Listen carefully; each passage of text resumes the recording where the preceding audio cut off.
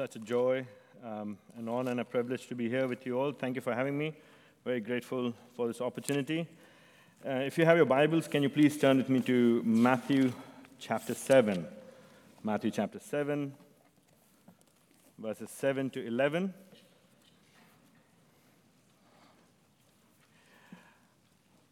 Matthew chapter 7, verses 7 to 11. And we'll be looking at a lot of passages, not just this passage. So you'll be doing a lot of work with me this morning. It's a very familiar passage, unfortunately often very misused and abused, taken out of context, but very beautiful. I've preached it a couple of times, and every time I preach, I'm encouraged myself and challenged. So if you've opened it to Matthew chapter, I'm reading from ESV, the anglicized version, Matthew chapter 7, verses 7 to 11.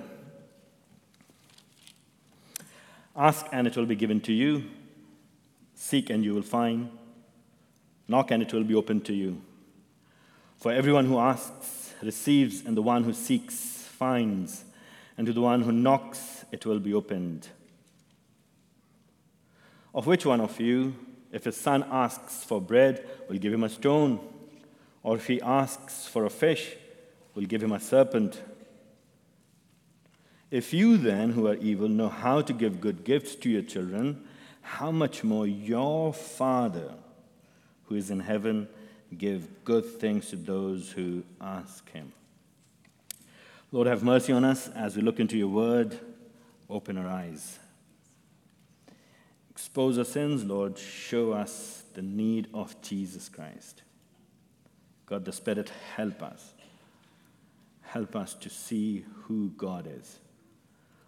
God, we pray that you'd be honored and lifted high. In Jesus' name we pray. Amen. Now, if I could summarize what I'm trying to say this morning in one sentence, then it would be true believers pray to God. True believers pray to God the Father, knowing that he provides all good things. It's very simple. I mean, it's obvious. It's about prayer. And Christians, believers, will pray to God, must pray to God. And they pray to God who is their Father. But they pray in this confidence, knowing that he will provide, and he does provide all good things for his people. So true believers pray to God the Father, knowing that he provides all good things.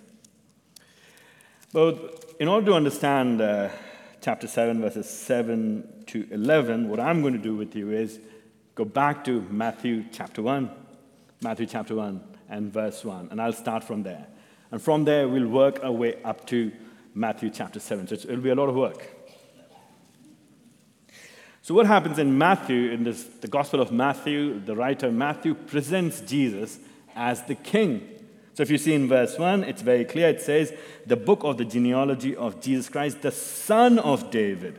And it's very intentional. If you study Matthew, it becomes very clear, it becomes very obvious and apparent that Jesus is being presented as the Davidic king, the promised king in 2 Samuel chapter 7, verses 12 to 17.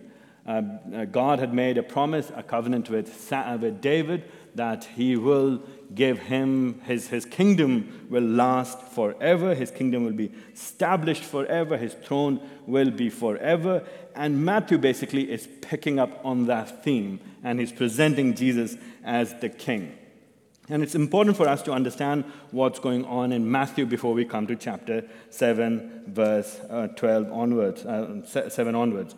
So in Matthew chapter 1, we see Jesus being presented as the son of David. And right after that, in chapter 2, you see the wise men. The wise men come and they worship Jesus. Why? Again, he is the king.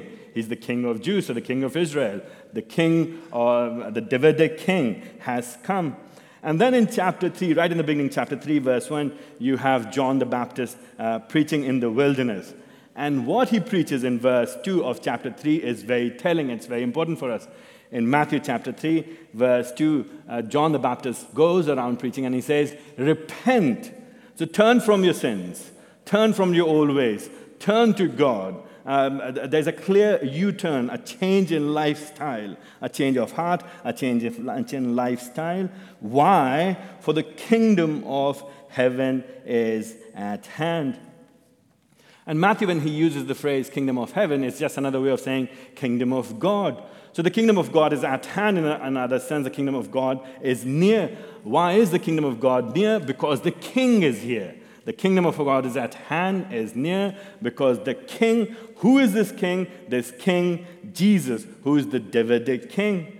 But so he's the king who is Davidic king, but what is more special about him in chapter 3 in verses 13 to 17, we see God himself, God the Father himself, affirms him and calls him as his son. So in verse 17, after his baptism, and we know these passages, we all are familiar. I'm assuming a lot of us would be familiar if you've been to a church for quite some time. Chapter 3, verse 17, it says, and behold, a voice from heaven said, "This is my beloved son. This is my beloved son with whom I am well pleased."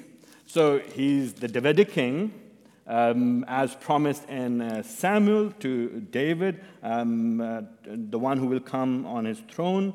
He's the king of Jews, the king of Israel, but he's also the Son of God. And for him, a forerunner, John the Baptist, has come and prepared the way. And then later on, after Jesus goes through the temptation in chapter 4, verse 17, Jesus starts his ministry. So here's the king, the Davidic king, the Son of God, starts his ministry. The one who has ushered in his kingdom. He has brought in his kingdom. He is the king, he brings in his kingdom. And what does he say in chapter 4, verse 17? From that time, Jesus began to preach. And what does he preach? The very same thing. Repent, for the kingdom of heaven is at hand. Do you see that? So the kingdom is here, the king is here, therefore you need to repent. So in other words, if you want to be part of this kingdom, if you want to do anything with this kingdom, you need to submit to this king. You need to pay allegiance to this king. You must follow this king. And only that way you'll be part of this kingdom of heaven, this kingdom of God.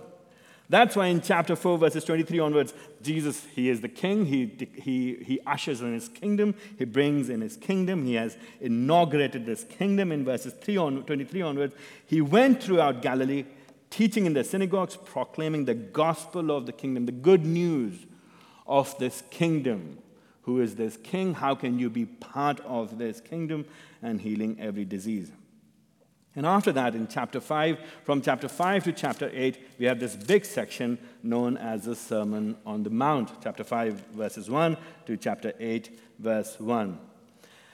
So the Sermon on the Mount, basically, which is where our text is situated today, is in a sense, the king is laying out the principles for his subjects, for his people, for his disciples, how to live and behave in the kingdom.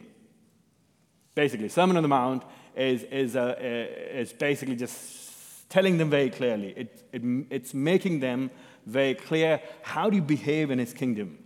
How do you live in this kingdom? This is what the Sermon on the Mount does. And if you read through the Sermon on the Mount, there are a lot of imperatives. There are a lot of commands. There are a lot of expectations. I mean, and it's heavy. And it's difficult. And if you take it seriously, if you look at the whole Sermon on the Mount, the expectations on the disciples is huge. And some people just give up, put up their hands, and they say, well, this is for elite, some special kind of Christians or special kind of disciples. It has nothing to do with me. But the context makes it very clear.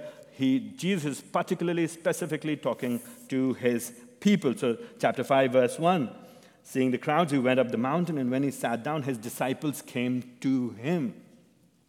So the king, while the people from the outside are looking in, People, everyone, they have the opportunity to hear in. They can see and hear what this king has to say, but he is particularly, specifically, primarily speaking to his people, to his disciples, to those who are part of his kingdom. So Matthew, looking back and writes it in this manner. So that's why chapter 5, verse 1 is very important. When he sat down, his disciples came to him. They came near to him. And just like a Jewish rabbi, in verse 2, he opens his mouth and he speaks and he teaches them. And in chapter 5, verses 2 to 12, the section that we have is known as the Beatitudes. The Beatitudes. And again, very important. The context is very important. The Beatitudes help us to understand and see and know that the Sermon on the Mount is not some legalistic document. It's not there to just tell us, do this, behave like this, and therefore you can become part of the kingdom.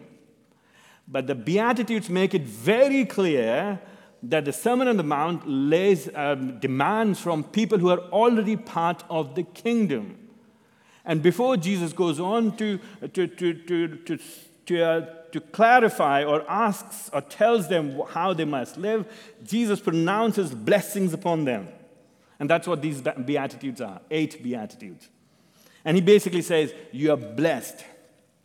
The word there, it in a sense means happy, privileged. God's favor rests upon you. So it's not a generic blessings for everyone and anyone who's listening. It's not for people who are outside the kingdom, but it is for those who are within the kingdom, those who belong to the king, those who submit to the king, those who follow this king, those who have repented from their old ways, those who have turned away from their sinful life, who have said, King, have mercy on me. It is to those people, it is to those disciples, Jesus pronounces blessings in chapter 5, verses 2 to 12. And these blessings, these Beatitudes, the happy sayings are absolutely beautiful. The first thing in verse 3, it says, happy are the poor in spirit. Those who understand that they are spiritually bankrupt. Those who know that they cannot, in their own ability, do anything. They need God. They're poor in spirit. In verse 4, which is the second beatitude, blessed are those who mourn. Mourn for what? Mourn over their sins, their spiritual bankruptcy. Mourn for sin around them, in their community, in their society. Verse 5, number 3, blessed are the meek. They are humble people because they know who they really are. They know they're standing before God. There's no place for pride, overconfidence. They know they have a true estimate of themselves.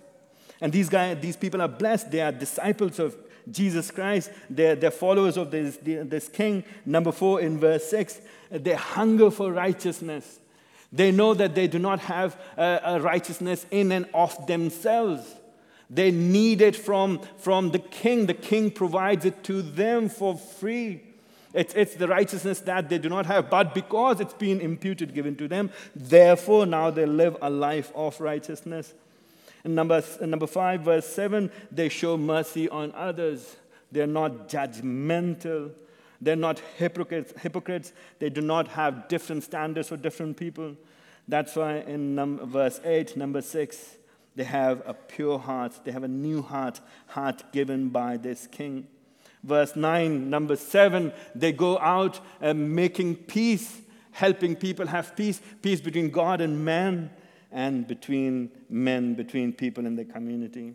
In verse 10, number 8, in spite of all this lifestyle, they would be persecuted. And when they are persecuted, Jesus says, you are blessed, you are happy. And it's important for us to think about these Beatitudes very quickly before we get into the rest of the Sermon on the Mount. So basically, Jesus is saying, you belong to me. You are my people. You are my disciples. You are blessed. You are happy. God's favor rests upon you. You are chosen. You are now in the kingdom. You are my people. You are blessed. Therefore now live a different life. Therefore now reflect who you should be. Therefore, show it very clearly. And that is why, one after another, from chapter 5, verse 13 onwards, we just start seeing things about a disciple that is expected, how he or she must live. In verses 13 to 16, there are two things: the salt and the light. The salt and you're a disciple. You're part of the kingdom. You have said, you have repented from your sins. You've turned away from the ways of this world. And now, because you're part of the kingdom, you must live like the salt and the light. So salt is useful if it is salty. Light is useful if it gives out light. If salt doesn't do the work of being the salt, it's of no use. If light doesn't give out light, it's of no use. So if you're a disciple and you don't live the life of a disciple, then you're of no use. If you're a follower of Christ, but you do not live like a follower of Christ, then you're of no use. That's what basically Jesus is saying. Without having to get into the details and specifics of what the salt does or the light and things, it basically is saying, Jesus is saying, you must be different. Your life must be totally committed. It's not on the fence. It's a life that you're committed to this thing. You give everything for this thing. You're not compromising. You can't say, maybe, sometimes, perhaps, if things go okay. No. Basically, chapter 5, verse 20, Jesus expects his disciples to live a life of perfection. Verse 20, for I tell you, unless your righteousness exceeds that of the scribes and Pharisees, you will never enter the kingdom of God. He's speaking to his people. So on one hand, they are in the kingdom, but on the other hand, Jesus tells them, do you understand what it means to be in the kingdom? Do you understand what it means to be my disciples? You can't just say, oh, I'm a Christian or I'm a disciple. I can live as I want to. Because I prayed a prayer many years ago. Because I go to church and I do my part. Because I've given enough money. Well, I've done my bit. Now it's my life. Well, surely I can do what I want to do with my life. No, Jesus says, well, come on, you are my disciple. I am the son of this king, God, who's the creator of this universe, and my Father, who is also your Father, expects you to live a life of perfection. Now, can you imagine the disciple sitting there and hearing these words? Oh, he's very strict. He's unrealistic. It doesn't work like this. This is modern era. For them, they were in their modern era. That's what they're thinking. What does this guy think about himself? Does he really mean what he's speaking? Well, Jesus says, let me tell you what it does mean to be perfect.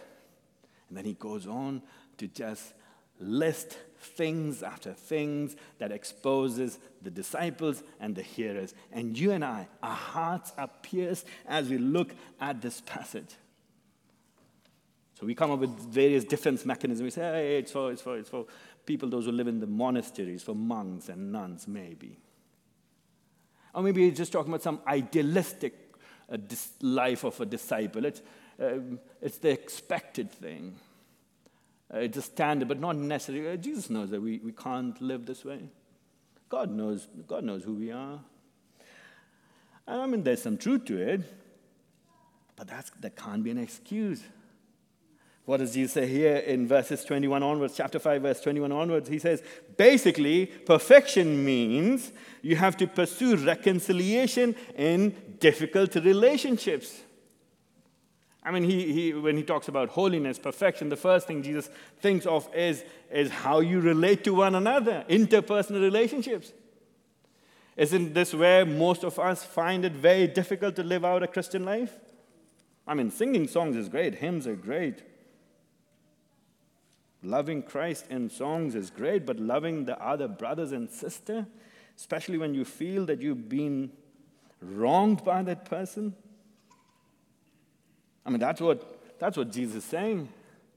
Kingdom principles. Come on, you are my disciple. You want to live for me? You want to serve me? You want to worship me? You say, Jesus, you are my king. Jesus, you are my king means reconcile with your brother and your sister. Verse 24, first be reconciled to your brother. Unfortunately, we don't have time to get into the specifics, but that's what Jesus is saying. In verses 27 to 30, Jesus says, well, be perfect. What does it mean? Pursue purity. Pursue purity in thoughts, word, and deed. I mean, there's no room for just a little bit here and there. Come on. It's human to err. We all make mistakes. I was talking to a few Muslim evangelists in India a few years ago, and I was trying to press them on this idea of God's holiness and our inability and our lack of, we don't match up to God's standards. And their answer was, yeah, we and I was trying to say, hey, do you not see that we sin? And they just come back, look at me and say, no, we don't sin. We make mistakes. And a lot of Christians, evangelicals, think similarly. We downplay sin by changing it into just mistakes. It was a mistake. Verse 27 to 30, Jesus is serious about purity, of sexual purity. He says, go to extreme lengths, whatever you need to do. In verses 31 and 32, Jesus says, pursue faithfulness in marriage. Stay faithful to your spouse. In verses 33 to 37, Jesus says, pursue truthfulness in speech. When you are with people, let your yes be yes. Let people know what you say and what you mean. And then in verses 38 to verse 42, Jesus says, pursue kindness and generosity, even in extreme scenarios, to extreme measures.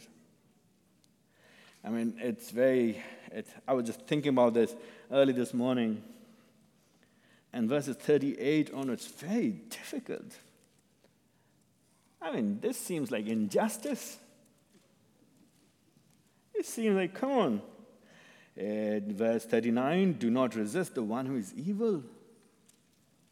If anyone slaps you on the right cheek, turn to him the other also. If anyone would sue you and take your tunic, let him have your cloak as well. It doesn't do well with the modern thinking, right? It's my right. It's my life. It's my property. It's my space, my time. This belongs to me. I'm the owner. How dare you? I mean, Jesus probably didn't know about these things, right? Verse 40, if anyone would sue you and take your tunic, let him have your cloak as well. How does it work in 2022? How does it work? I mean, Jesus wasn't exaggerating, or Jesus wasn't just saying good things. That's what Paul in 1 Corinthians chapter 6, he says. Chapter 6, verse 7, he says, why not rather suffer wrong? Why not rather be defrauded? He's talking to believers in the context of the local church. I mean, the standards, expectations from believers is very high. And I want us to feel the weight of it. And I want us to understand and think, if we are taking discipleship serious, if we are thinking seriously about the kingdom living is not easy. Nominal kingdom living is super easy. Normal Christianity in India is very easy. I can be a nominal Christian in India without having any problems. Actually, Indians would love me for being a religious person. They'll say, well, you have your faith, and you are a very religious man. You're a good man because you think about God, and you speak about God, and you worship God. You are a righteous man, and I'd get a lot of accolades and praises from people. Being a nominal Christian, it's not a problem. But it's when you become very serious. I've heard so many parents say to their young children, even Christians in India, it's fine, just don't take your faith too seriously. Just don't go crazy about it.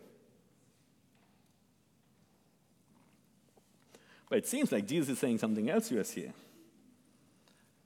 The Sermon on the Mount is for regular, everyday mother and father, single men and women, young children, different phases of life, different stages of life, but those who want to be in the kingdom. It is to them in verses 43 to 47, Jesus says, pursue your enemies in love. Those who do you wrong, you love them. And why must you do that? Jesus comes back. What he said in verse 20, chapter 5, he says that in verse 48 again, you must be perfect as your heavenly Father is perfect. Oh my gosh, Jesus, this is too much. This is too difficult. I must love my enemies. How can I do that? I can't love my siblings. I find it difficult to love my own family at times. No, but this is what is expected of us. All right, okay, fine. Do you want me to live a certain kind of life? In chapter 6, then Jesus very quickly addresses the various areas of piety. So back in those days, Jewish piety was demonstrated primarily in three ways: in giving, in fasting, and in praying. When Jesus is saying these things, there are a lot of people sitting there, well, Jesus, yeah, I understand what you're talking about, righteousness. We do it. I live a righteous life. I give regularly. I fast regularly, and I pray regularly.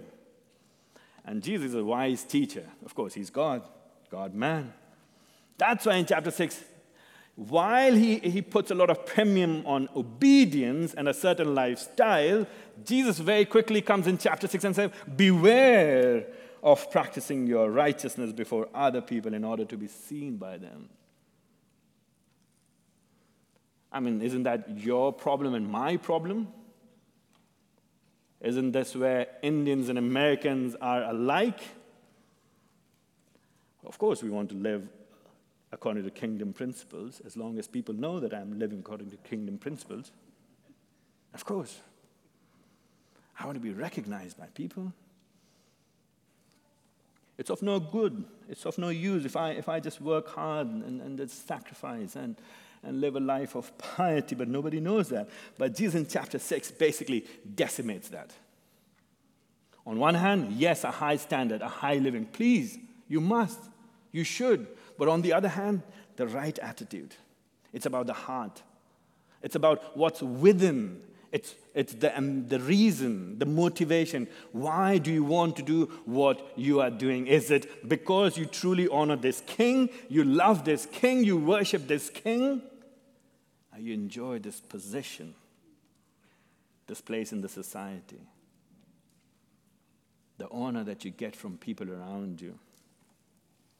And we all struggle with this in different ways, in different manners. That's the problem with sin. Sin, what it does, it takes good things and twists it. Good things and messes it up. I mean, praying, fasting, giving, how can this be a bad thing? How can these things be bad? They're good things. I mean, coming to church, tithing, missions work, good things. Preaching, good thing. But yet, somehow, sin has its way and would mess it up. But Jesus says, well, be careful. Be careful. Don't do it so that people may say, don't just give, don't be generous because you can impress people. Then in chapter 6, verse 19 onwards, all right, then I don't have to give. I'll just keep it for myself. When nobody will know, why should I give? I'll just save it for my future generations. But Jesus says, no. I mean, he wouldn't let you do this. He wouldn't let us get away with it. We are like that drunk man, as I think Luther said that. We try to get on the horse from one side, we fall on the other side. Then you just somehow muster some strength, and then you get up on it, and then you fall on the other side. And Jesus can see that. He's the master teacher. He's the best preacher ever. That's why he comes in verses 19 onward. He says, well, just because I said your giving shouldn't be for the purpose of impressing people doesn't mean you can stash it away. No, instead, invest in the kingdom for the kingdom. Give it away. The way you invest is by giving away. Because you must be very clear, who is your master? Who are you going to serve?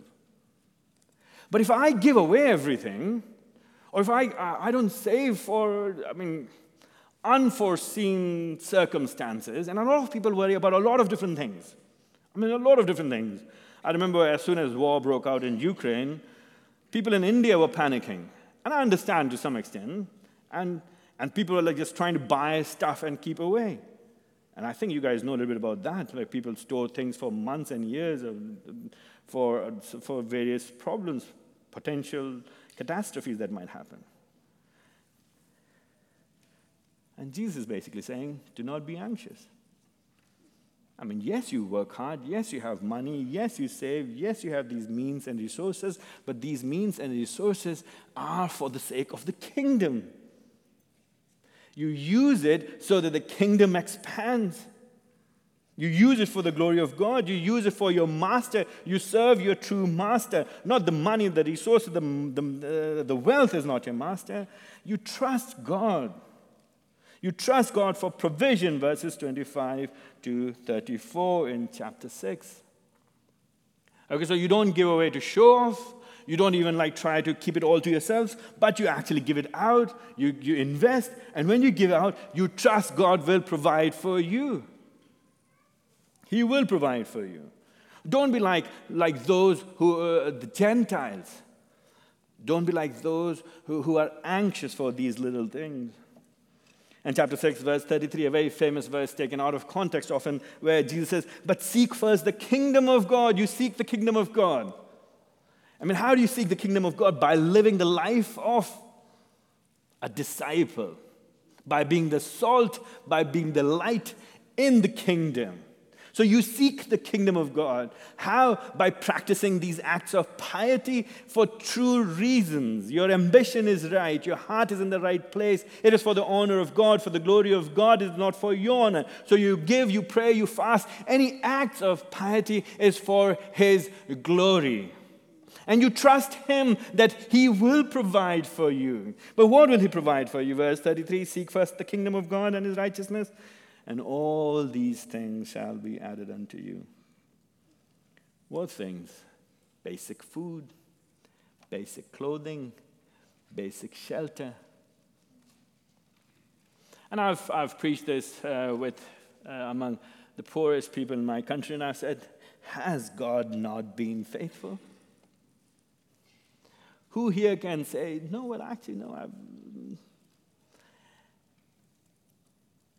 outside exceptional circumstances, the Lord in His goodness provides for His people. So what must we do? We must engage in the work of the kingdom, not for the praise of men, for the praise of God, for His glory. But the problem is, okay, I will trust God for provision. I will trust Him. I will not be anxious. I'm going to be generous. I'm going to give away things. I'm going to invest in missions. I'm going to pray. I'm going to fast. I'm going to live a life of righteousness. I'm going to hunger and thirst for righteousness. I'll do everything to be the salt and to be the light. But look at that person over there. He's not like that. Pastor Brad has been preaching so hard, and yet it doesn't make sense to this person. And what do? We start looking at others.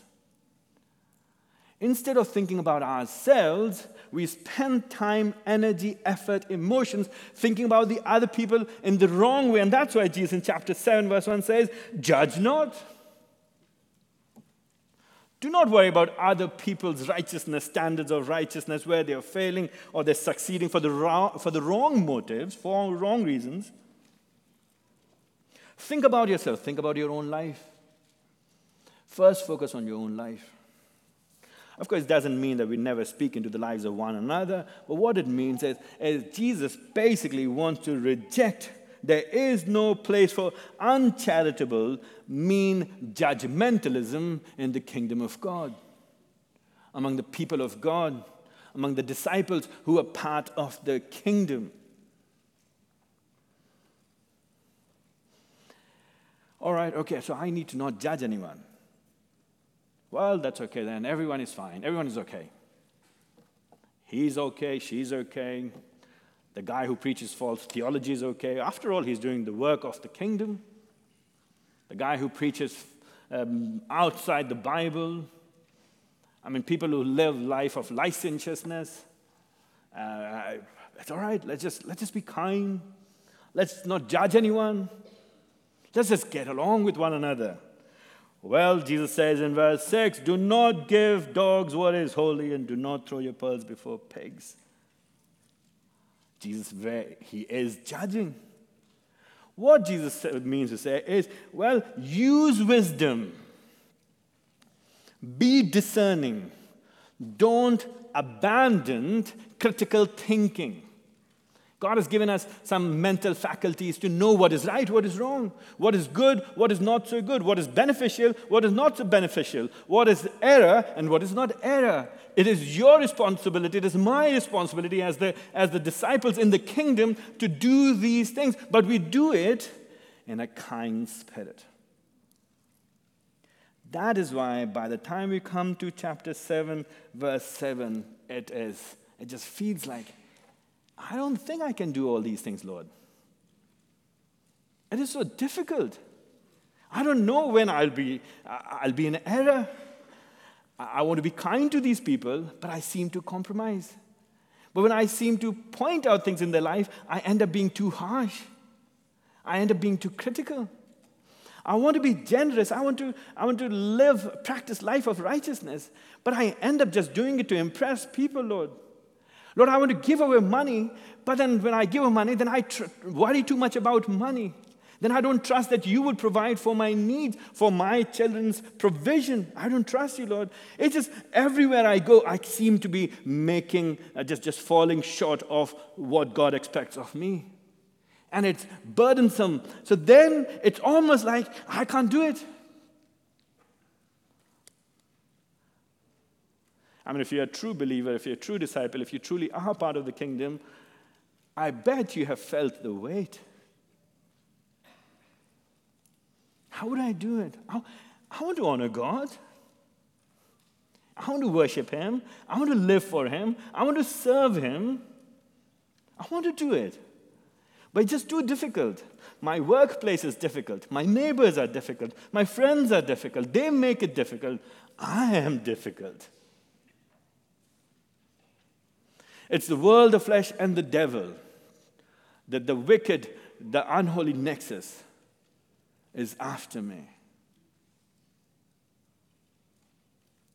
But can I live for the kingdom? Can I truly be the salt? Can I truly be the light? Not in my own strength. Not in my own strength. I do not have the ability. I do not have the resources within me.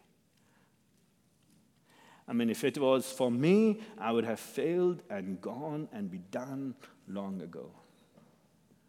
That is why we have chapter 7, verses 7 to 11. This comes as a comfort. This comes as an encouragement. This comes as a balm for our souls that have been weary and heavy laden, have been burdened. I want to serve God. I truly want to honor Him. I truly want to worship Him. But I seem to fail all the time. I just don't have the strength in me. Of course you don't have the strength in you. So what must you do? What must I do? Come to Him, verse 7. Ask. Jesus is not talking about ask for a new car.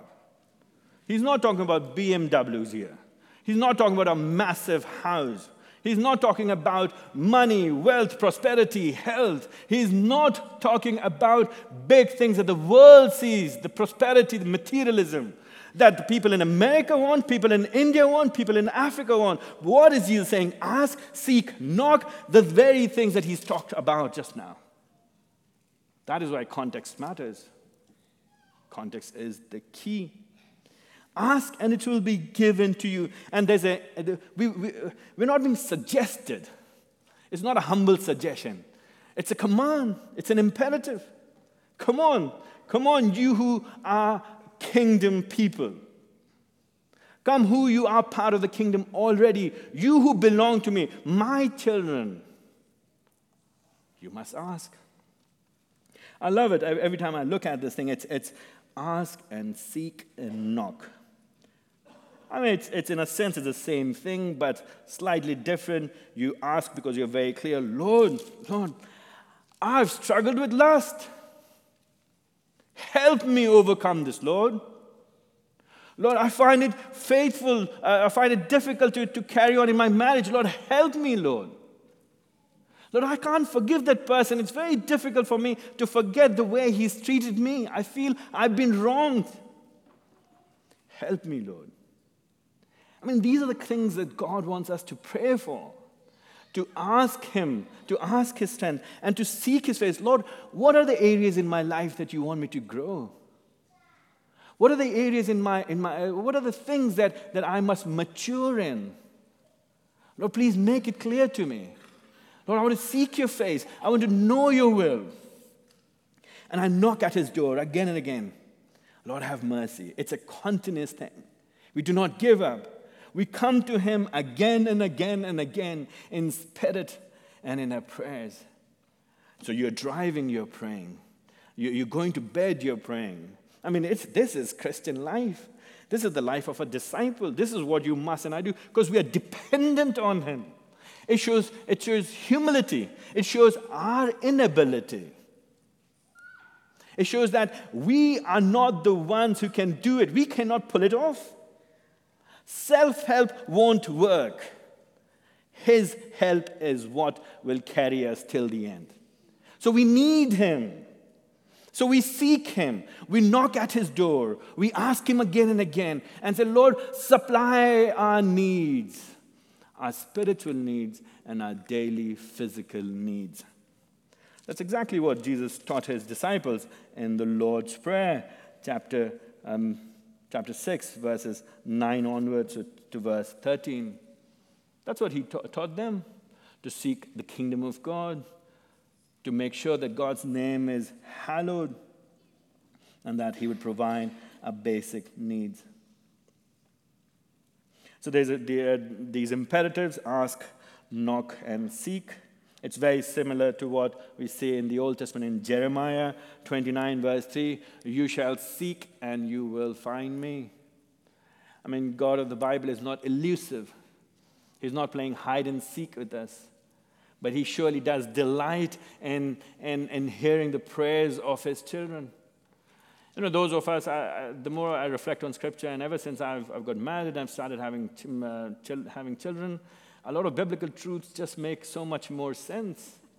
You just think about the character of God, who is a father.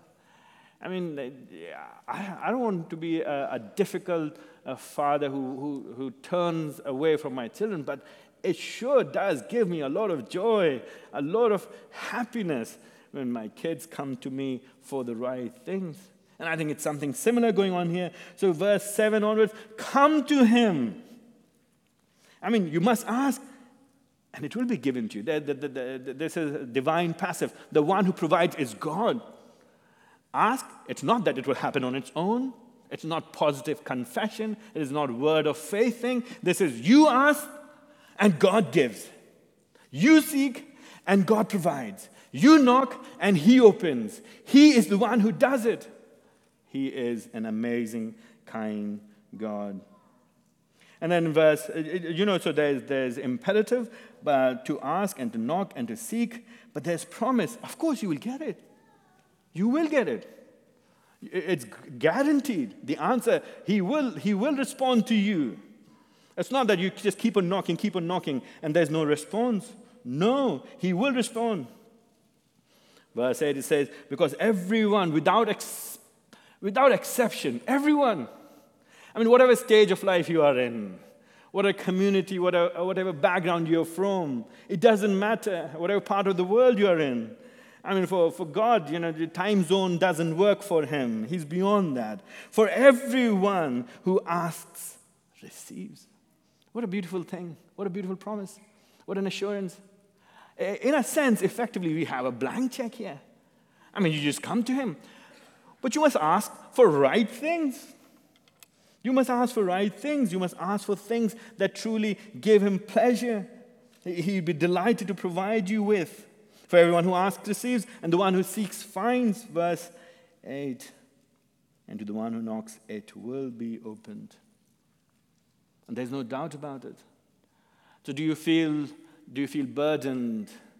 Do you feel that the life of a disciple is difficult? Do you feel that you cannot carry on your own? And you feel it right? I mean, if you think Christian life is easy, then you've got it wrong. It's not the Christian life, it's something else. If you're truly living the life of a disciple, it is hard. And what do you do? What do I do? We go to the King. We go to the Father. We pray to him. We seek his face for various things in our life, various aspects, from little things to big things, in moments of crisis, when we are having an emotional breakdown, to when things are normal, when we have a happy, normal day, an average Sunday afternoon when you are relaxed and everything seems to be fine. Even then we go to him. We are in a spirit of prayer and a spirit of dependence. It's an attitude. This is what we are. Lord, every waking moment of my life, Lord, I depend on you. Lord, please keep me. And these verses, verse 9, it's just beautiful. There's an illustration being given. There's an argument being made from the lesser to the greater. Jesus says, well, do you not know? Which one of you? Which one of you? Of course, it's a rhetorical question. Which one of you? If a son asks for bread, you'll give them a stone. I mean, I don't think I've met any father like that. I don't think I've ever met parents like that. Verse 10, if he asks for fish, you'll give him serpent? Can you imagine that? I mean, we know fathers, earthly fathers can be terrible. And sometimes they do not portray the right picture of who the Heavenly Father is. But I can't imagine. I'm going back soon, next week, early next week, back home, and I know the first thing my kids will do is they'll say, hi, Dad, hello, Dad, give me a big hug. They'll want to look into my bags. They want to see what I've got for them. Imagine I travel back and give them stones and give them snakes. I know my heart. I'm a terrible person, saved by grace. I'm a wretched sinner. The Lord has changed my heart. But I know that I would never do that to my children or to anybody else's children. That's precisely what Jesus is trying to say to us. Do you know what the devil wants to do? He whispers in our ears. He wants us to doubt God's goodness. He wants us to say, God doesn't really care for you. I mean, he says he's with you, but not really. I mean, you are on your own. You've got to work it out. You've got to work hard. You have to do it. And Jesus wants to say, no, you've got it all wrong. Come on. Look at yourselves, you who are evil. Verse 11.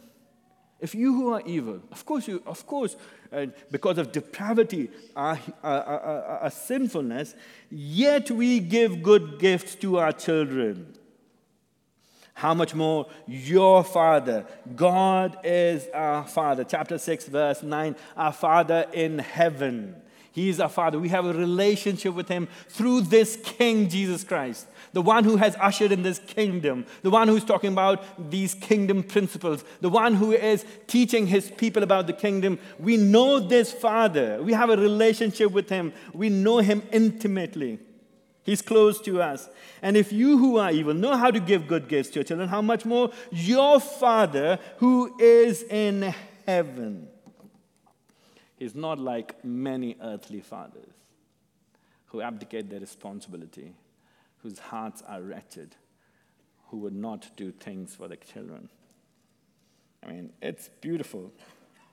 God is a Father, and He will never let us down. He will never abandon us. He will be with us. He loves us. He will help you in the time of trouble. But the thing is, you've got to reach out. You've got to speak to Him. You've got to pray, to trust in His word. Jesus says, He who is in heaven, regardless of what happens, whatever government comes, whatever situation comes, whatever problems, sicknesses, trouble, tribulation, it doesn't matter. He is in heaven. His seat, His throne in heaven is secure. Political changes will not affect this King. The Father is the Father forever and ever, and therefore we have access to Him because of His Son. So what do? We come to Him, and He will give us good things, those who ask Him. We must ask Him. We must trust. We must come to Him. We have been granted access through His Son, Jesus Christ. He came for this very reason. He lived a perfect life in my place and in your place. He died on the cross to pay the penalty of my sins and the sins of those who will trust in Him. He was buried and rose again on the third day. He's seated on the right hand of the Father. From there, He intercedes for you and me so that you and I can come to the Father. We have access to the Father. This is one of the best things of being a Christian. It's a beautiful truth. It is amazing. I mean, it is the most encouraging truth that we can hold on to. God, our Father, hears us through His Son. So what do? We ask. We do not go to the world. We do not seek help from the world, but we go to Him directly. We do not need a middleman. We can go to Him. What a beautiful, beautiful truth to dwell on. This Father who is transcendent, but He is immanent. He is there, but He is with us in His Spirit, and we must trust in Him. He will provide all the good things that we need. He will provide everything that is good for us. Just a quick reminder from James. James chapter 4 tells us, you ask and you do not receive because you ask wrongly to spend it on your passions. The point is, you and I must seek the kingdom of God. You and I must seek things that are good things. Of course, our basic material needs, yes. Our daily provision, yes, we ask Him for those. But more than that, the kingdom principles. So my prayer for you this morning is, if you're a new person, if for the first time you've come here, I pray that you have a relationship with this Father through the Son. And that can happen only through Jesus Christ, by turning to Him, by repenting, by turning away, by turning to this King, by submitting to this King. And I pray that you do this morning. And you would have the joy of having access to this Father 24/7, any time. You do not need an appointment at a specific day, time. My kids come to me any time when they need to because they know I am their Father. You will have access to the Father through the Son. And if you already believe in the Father and you trust in the Son, I pray that you're not in the midst of giving up. When things are difficult, when things are hard, when you are struggling in your Christian spiritual life, in the life of discipleship, I pray that you come to Him again and again. And you encourage one another in the body. And together as a body of believers, keep encouraging one another and keep urging one another, hey, let's go, ask, let's go, seek, let's go, knock, so that He will provide us all the good things that we need to be a disciple, to be the salt, to be the light, to honor Him, to glorify Him for His name's sake, for His glory. Let's pray.